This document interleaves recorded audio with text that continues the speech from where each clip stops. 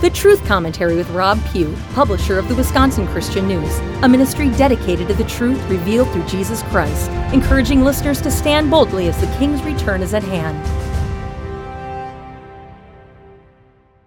With Joe Biden in the White House after the most fraudulent election in our nation's history, America is now in the midst of building back better. How are you liking it so far?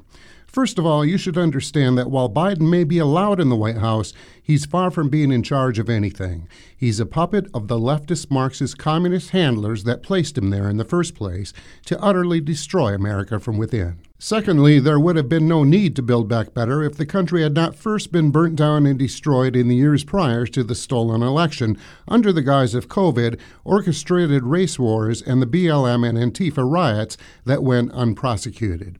Also understand that Build Back Better is simply code for communism. That's the ultimate goal, but American sovereignty must be eliminated, and America must first be completely destroyed. Then a true one-world government can commence under a true New World Order. A big part of that is killing the American dollar, which is happening now. They want us all in breadlines, dependent on the almighty government for handouts. A record number of millions of Americans are being groomed to expect handouts now as entitlements. Today we're facing the highest prices for essential goods and services than ever before. Part of this is due to the purposely orchestrated hyperinflation that's begun, but we ain't seen nothing yet, folks. If you think $5 at the gas pump is tough, wait until you're paying $10. Gas is rationed, and people are trading their carbon credits just to be allowed the privilege of buying more. And while the supply chain shortage is real, I find it strange that internal combustion car makers can't produce cars because they can't get the needed computer chips. But electric car makers like Tesla don't seem to have that problem. Do you see how everything is being manipulated to control our behavior? We're also seeing a massive food shortage on the horizon. This, too, is orchestrated by those who've seized power over our nation. Some of you may be aware of the 20 food processing facilities in the U.S. that have been destroyed or badly damaged just in the last 6 months. But as the Gateway Pundit recently reported, there have actually been 97 American food plants destroyed since Biden took the White House. The destruction has been due to accidental fires, unknown causes, and in at least 2 instances, airplanes crashing into them. You can find the complete list at thegatewaypundit.com. The article was published June 11. Things have been moving quickly this year. Most people finally woke up to the scam known as COVID. They've had enough, and they are no longer willing to comply with ridiculous government and health mandates. So the next boogeyman was the Russia-Ukraine conflict. Don't believe everything you're told about that. There's much more there than we understand.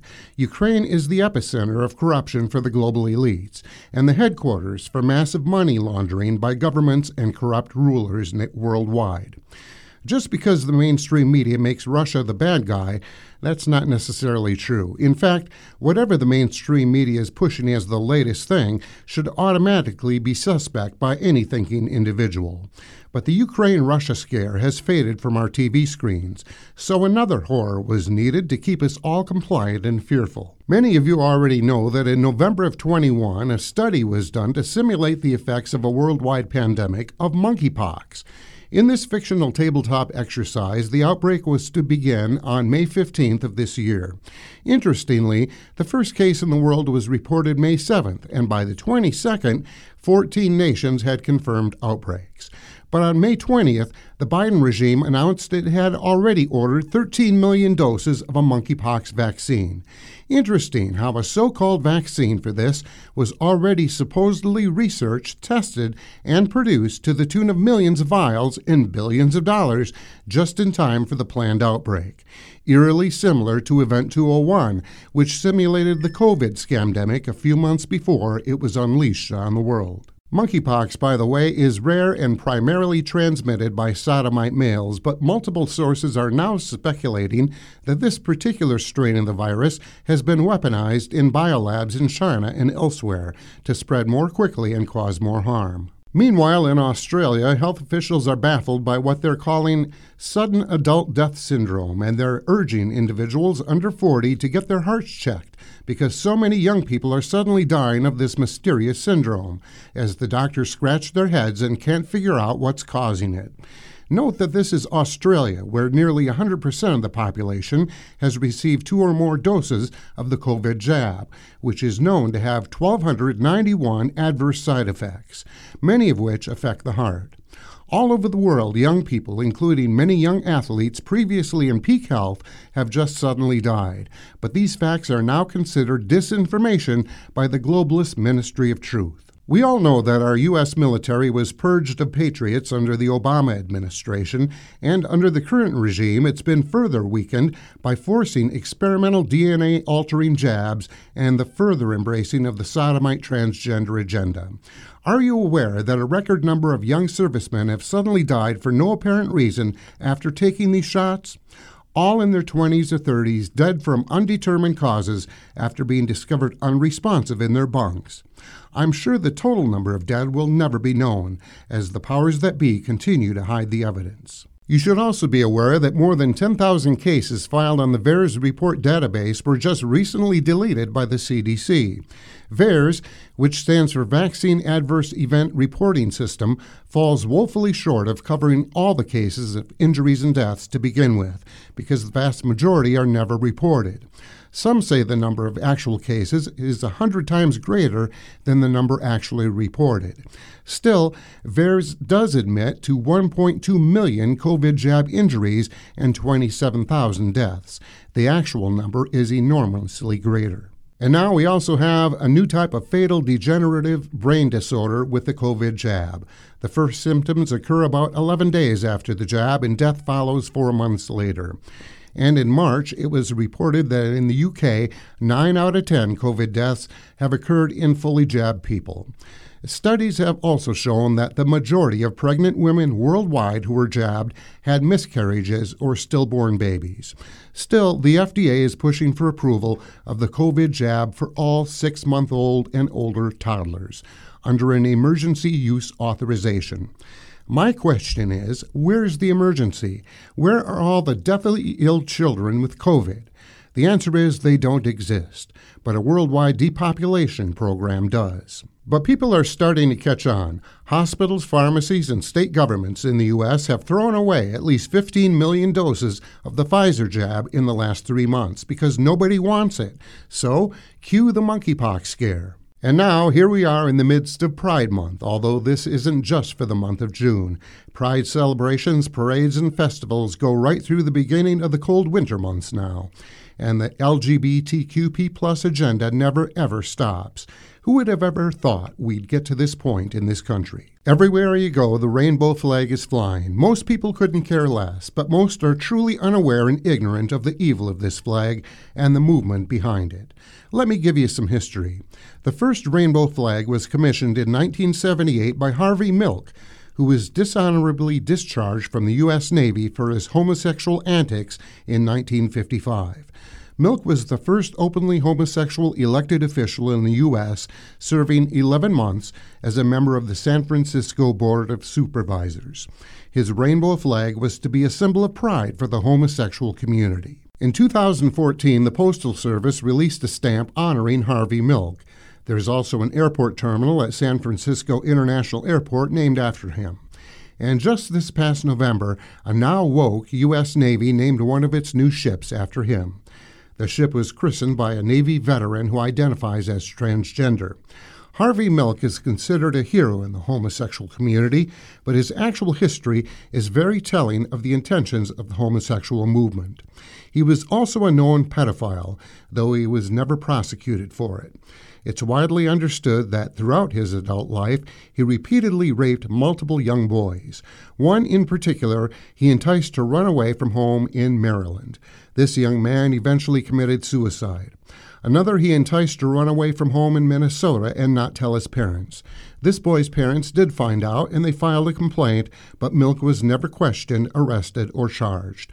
His homosexual relationships with young boys were numerous, and this was the lifestyle of this civil rights leader. You see, the ultimate goal of the homosexual movement is to lure, entice, and groom little children, to twist their minds, rape their bodies, and destroy their souls. You can research a document for yourself from 1987 entitled The Gay Revolutionary, and specifically the homosexual agenda. I'll quote the first paragraph of that here. It says, "We shall sodomize your sons, emblems of your feeble masculinity, of your shallow dreams and vulgar lies. We shall seduce them in your schools, in your dormitories, in your gymnasiums, in your locker rooms, in your sports arenas, in your seminaries, in your youth groups, in your movie theater bathrooms, in your army bunkhouses, in your truck stops, in your all-male clubs, in your houses of Congress, wherever men are with men together. Your sons shall become our minions and do our bidding. They'll be recast in our image. They will come to crave and adore us." And so here we are. Christians, conservatives, and patriots did nothing, while the homosexual mob continued steadily forward with their agenda. First, it was drag queen story time, where pedophiles would dress up in women's clothing, dance and gyrate sexually in front of toddlers and young children in public libraries, and the parents would take them there purposely. Now these events have moved to public schools as well, and drag queen contests are held in bars and strip clubs, certainly places that would normally be off limits to minors. But little children, preschool children, are now taken there by their parents to watch and participate in these demonic activities. California Senator Scott Wiener recently began promoting a bill that would make it mandatory for K-12 students to take a curriculum called Drag Queen 101. In Colorado, a 12-year-old girl was invited to an after-school art club that turned out to be a meeting of the school's Genders and Sexualities Alliance Club, dedicated to supporting homosexuality and transgenderism. The kids who attended the meeting were told not to tell their parents what was discussed there and that their family homes may not be safe places. That one meeting included enough brainwashing to confuse this 12-year-old about her sexuality and create gender dysphoria. According to her mother, it took months of counseling to end the nightmare she suffered and the sexual confusion she endured after her teacher told her that she must be queer. This is happening in our public schools, and parents are often kept in the dark as teachers tell the kids to keep their secret, even as they're purposely grooming them for sexual confusion and exploitation, from preschool age on up. These are the people who now seem to own our children's minds. Parents who attend school board meetings to voice their concerns are arrested as domestic terrorists. Harvey Milk would be proud indeed. Today, the number of young people who identify as LGBTQP+ has skyrocketed. The transgender movement is huge in every area of society and culture, and pushed especially hard in the public schools. Also today, 76% of so-called Bible-believing, church-attending Christians now affirm that same-sex marriage is just another alternative lifestyle and perfectly acceptable and just fine with God. Well, I have a Bible too, and I'm pretty sure God would not agree. In fact, with America's economy now in self-destruct mode, it might be a great time to start investing in millstones. This has been the Truth Commentary with Rob Pugh, publisher of the Wisconsin Christian News. Find us on the internet at wisconsinchristiannews.com. Questions and comments? Email Rob, R-O-B, at wisconsinchristiannews.com. The views expressed are those of the speaker.